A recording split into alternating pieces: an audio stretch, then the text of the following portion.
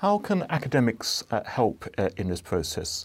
As a practitioner in reconciliation and peace building, what would you like to see academics such as myself doing to help and support that process? Well, academics have got to get themselves, in a sense, noted.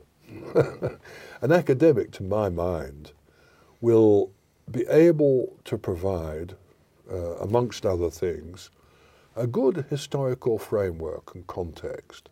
Politicians would have done better if they had had a better historical understanding. Look at Afghanistan, Iraq, Syria, all those nations.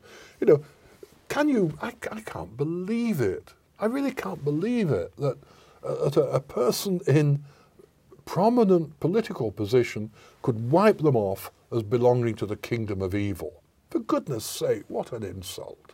What an insult to nations that have a culture and a history that goes back generations and that has within them intelligent, able people. Well, now, the academic will provide us with that historical framework. He will or she will provide us with the framework and hopefully get the politicians, the people who are in position of decision making, to read or to understand what it is they're saying. And that's the problem, getting it across to them.